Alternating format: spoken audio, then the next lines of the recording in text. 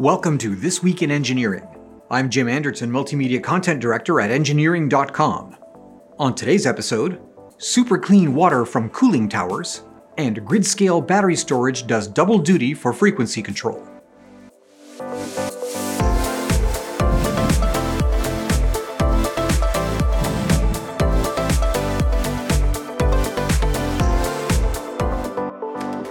Today's episode is brought to you by Engineering.com, a globally trusted source for engineering content.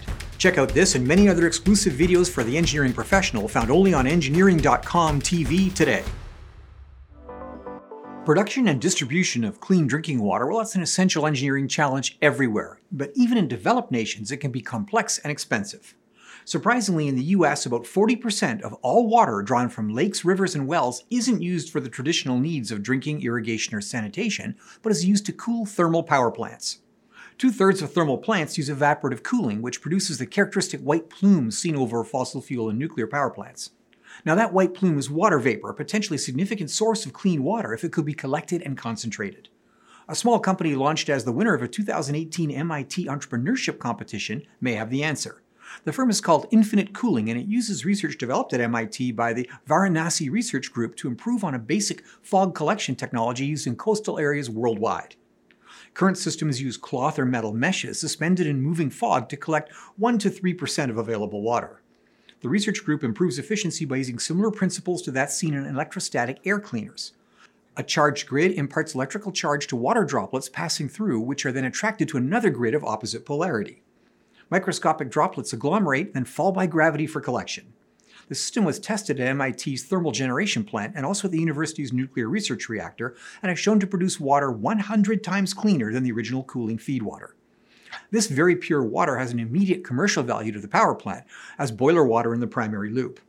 Another advantage is the elimination of the characteristic clouds of white water vapor seen over commercial and industrial cooling towers, which can impair visibility for low-flying aircraft and occasionally road traffic as well. Testing in the MIT plants showed no effect on power plant operation, and the systems are expected to achieve regulatory approval relatively easily. For nations suffering freshwater shortages, seaside power plants that use seawater for cooling may harness this technology for drinking water production.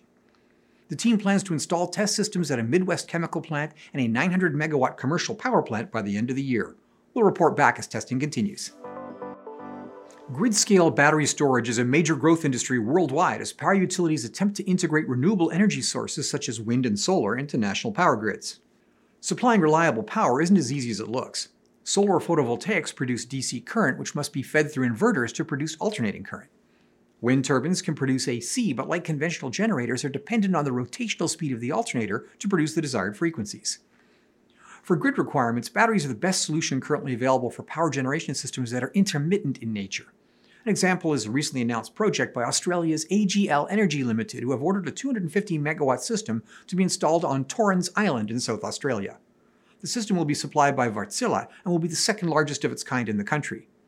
The battery system will store energy produced by both renewables and conventional thermal generators, and when initially deployed will operate in a conventional grid-following mode. Less well understood, however, is the potential of advanced battery storage to do more than store and release electrons. AGL plans to operate the system eventually in a grid-forming mode, making the battery a virtual synchronous generator. Now, VSG technology has been explored for years in conventional power generation, and the concept is simple. In a grid system powered by a single generator, the frequency of AC output is relatively easy to control. It's highly dependent on the rotational speed of the generator, and at commercial power scales, it uses the rotational inertia to provide good damping of the system if load is consistent. Add variable load and more power sources to a grid, however, and frequency control becomes more complex. With the appropriate controller, batteries can be used with inverters to act as a virtual form of that inertial mass, stabilizing frequency throughout a system. For large-scale photovoltaic projects, battery storage is a necessity, so the combination of storage and grid forming not only reduces the effective cost of green energy, but improves overall system efficiency where power supplies can vary from solar, wind, hydroelectric, and thermal. AGL expects the Wärtsilä project to be operational in early 2023. Well, that's it for this week's episode of This Week in Engineering.